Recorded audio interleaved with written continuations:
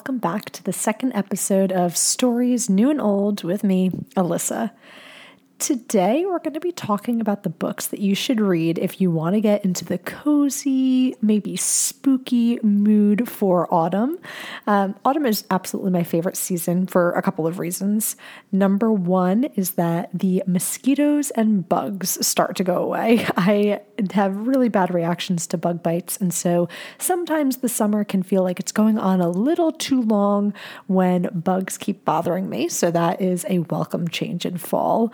I also, of course, love the crisp weather and the fun fashion, starting to get those layers out. I have been missing my tights and really want to wear some of the new skirts and dresses that I've picked up. And then there's also just like the overall feeling of starting school again. I was one of those kids who absolutely loved being in school, and the start of school was definitely something that I looked forward to. I read a ton throughout the year. If you're curious about what I'm reading, you can follow me on Goodreads. I have that linked in the show notes. But there's definitely something, really special about autumn, and feeling like a new book that you're cracking into is that much more exciting. So today I'm going to share a handful of books that you can read to really get into that autumn spirit. We're going to have some dark academia vibes. We're going to have some gothic novel vibes. But the whole goal is to give you some ideas of what you could pick up that could be really fun for the fall season. The first book I'm recommending is called The Secret History by Donna Tartt. You might have heard of Donna Tartt before. She wrote The Goldfinch. She also wrote The Little Friend. She's written a grand total of 3 novels, and they are all so excellent. I wish that there were more, but she's said in interviews, of course, that the novels are so good because she really does take her time and make them so captivating. And so The Secret History, I feel like, is a really good fall read because it's set on a college campus in New England. So you can imagine the characters wearing tweed and there being, fall foliage everywhere and running around brick buildings. And the premise is that there's a group of students who are very into studying the classics. So this group of students, it's a small group, they have some, let's say, dark things that happen to their friend group. So there are multiple murders. There are cover-ups to these murders. There's suspected incest among siblings who are in this group. There's a suicide.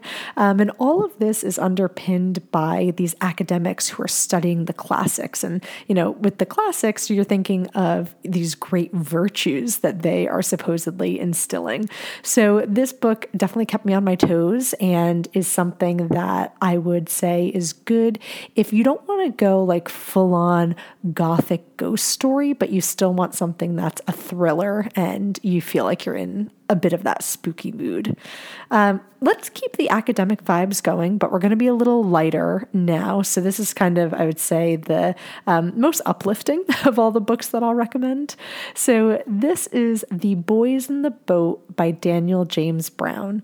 It's the story of the University of Washington's crew team who made it to the Olympics and won a gold medal.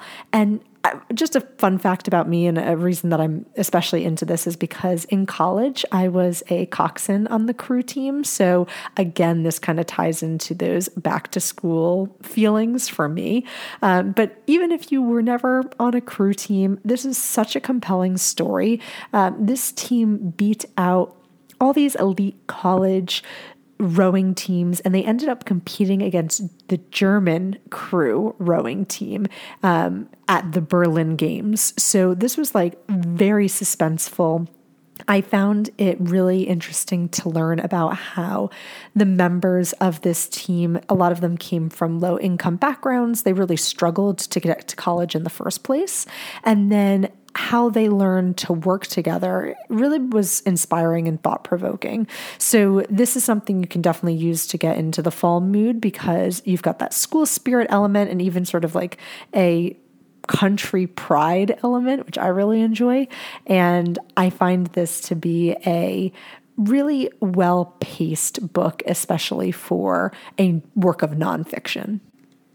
Now we're going to get into some sort of mystical options before we go full-on Gothic, and I'm recommending two from the same author, Susanna Clarke. I get all of my books from the library, and I use a Kindle to read, and I'll link a blog post about how I get these free books from the library, but it means that I often don't know how long the books are going to be when I get them, or at least I don't spend the time to look up how long the book is before I put it on hold at the library and get the Kindle version. So I first read, the first novel I'm recommending by Susanna Clarke is called Piranesi, and I loved it. It was so good. So I looked up other books by the same author, and I found out about Jonathan Strange and Mr. Norrell. But I didn't know that that book was over 800 pages. So definitely a word of warning there. But let's talk about the first novel. So I was blown away with it. It was so good. It's really a hard book to describe because you're following a man who's in this like strange world of marble hallways and statues and floods. And there's only two people in the world, but it seems like the narrator is only working with a subset of information and memories. So the concept is super creative. The characters are seeking out what they're referring to as the great and secret knowledge. And there's this like worlds within worlds sort of paradigm that you're experiencing. I thought the writing was so beautiful. I laughed out loud. I was completely wrapped up in the story. And I don't want to give too much of it away, but highly recommend and really easy to get through. Jonathan Strange and Mr. Norrell, on the other hand, like started out so good. I was really enjoying it. And then I realized like, wow, I'm not getting through much of this book. How long is it? And that's when I found out it was 800 pages. So the premise here is that there is magic in England in the age of Napoleon. So when England's at war with France and Emperor Napoleon. And there's this existing magician and then a new magician that comes onto the scene. And it's not like wave a wand, abracadabra, or even like Harry Potter-esque. It's more about how magic is infused throughout all of England in the natural world, in a fairy world. And it's again, wonderful writing. I think Susanna Clarke does a great job with that and excellent characters. The way that I would describe this is that it was too long for not enough payoff for me in the end. But if you are somebody who typically enjoys fantasy and magic type novels, then you would probably love this. And it's a great fall read if you're up for the investment. It took me about a month to get through it while I was kind of reading other books in parallel. Let's now get into the classics and talk about some Gothic novels. I'm going to recommend and talk about two in a bit more detail, and then I'll give you a list of other ones that you might be interested in checking out. The first is The Turn of the Screw by Henry James. So this is like such a Gothic autumn, fall book, like no doubt about it. The premise is that there is a governess who is working on a remote estate, and she's taking care of these two beautiful children, a brother and a sister, but some strange stuff starts to happen. So the brother goes away to school, and then he's expelled from that school, but they don't really know why, and they don't talk about it. And the governess is engaged here in like really raising the children because they're orphans, and their uncle is really not very interested in taking care of the children. And when the brother comes back from being expelled, like the creepy, weird stuff really escalates. There's ghosts in the story. There is definitely a lot of suspense, especially as you get to the end. Again, I won't spoil it, but this is definitely a classic autumn novel. The second one that I really love is Jane Eyre by Charlotte Bronte. And this is another big one. It's over 500 pages, but it's well divided up. There's 5 parts that you follow through Jane Eyre's life.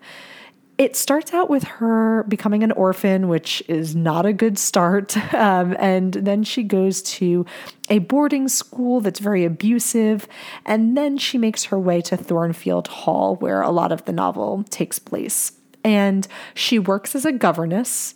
And I'm kind of realizing that a governess is not a good job to have in a Gothic novel. It seems like it only really works out if you're Julie Andrews in The Sound of Music, and then things are good and sunny. But definitely don't become a governess at an old estate. So again, sort of similar to The Turn of the Screw, Jane is taking care of a child who is adoptive or doesn't really belong to the master. And again, mysterious things start happening in the house. Jane is hearing strange laughs in the night. A fire starts and there's really no known source. And while all of this is going on, Jane is falling in love with Mr. Rochester, the master of Thornfield Hall. But something keeps getting in the way of their relationship happening. It's, again, don't want to give it away, all very creepy, all very suspenseful. And this is a novel where I think there's a great payoff as you make your way through. In terms of other Gothic novels to check out, The Strange Case of Dr. Jekyll and Mr. Hyde by Robert Louis Stevenson, who you might recognize that name. He also wrote Treasure Island. Frankenstein by Mary Shelley. The Picture of Dorian Gray by Oscar Wilde, and Wuthering Heights by Emily Bronte, the other sister.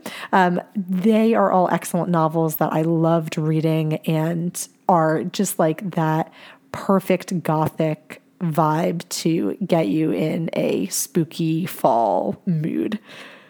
So I hope this episode helped you to get excited to read this fall and gave you good ideas to add to your list. I am definitely planning on revisiting some of these novels, and I think that rereading just kind of brings back all of those, oh my gosh, I can't believe what's happening next feelings in a totally different way so you can re-experience it. So if you've already read some of these or you have a favorite fall novel, I recommend bringing it back out because it's just sort of that nostalgia. So anyway, like I said, hope this gives you some good ideas to add to your reading list. You can follow me on Goodreads, and you can check out the reading section on my blog. I'll link both of those. Thanks for listening to Stories New and Old with me, Alyssa, and I will see you next time.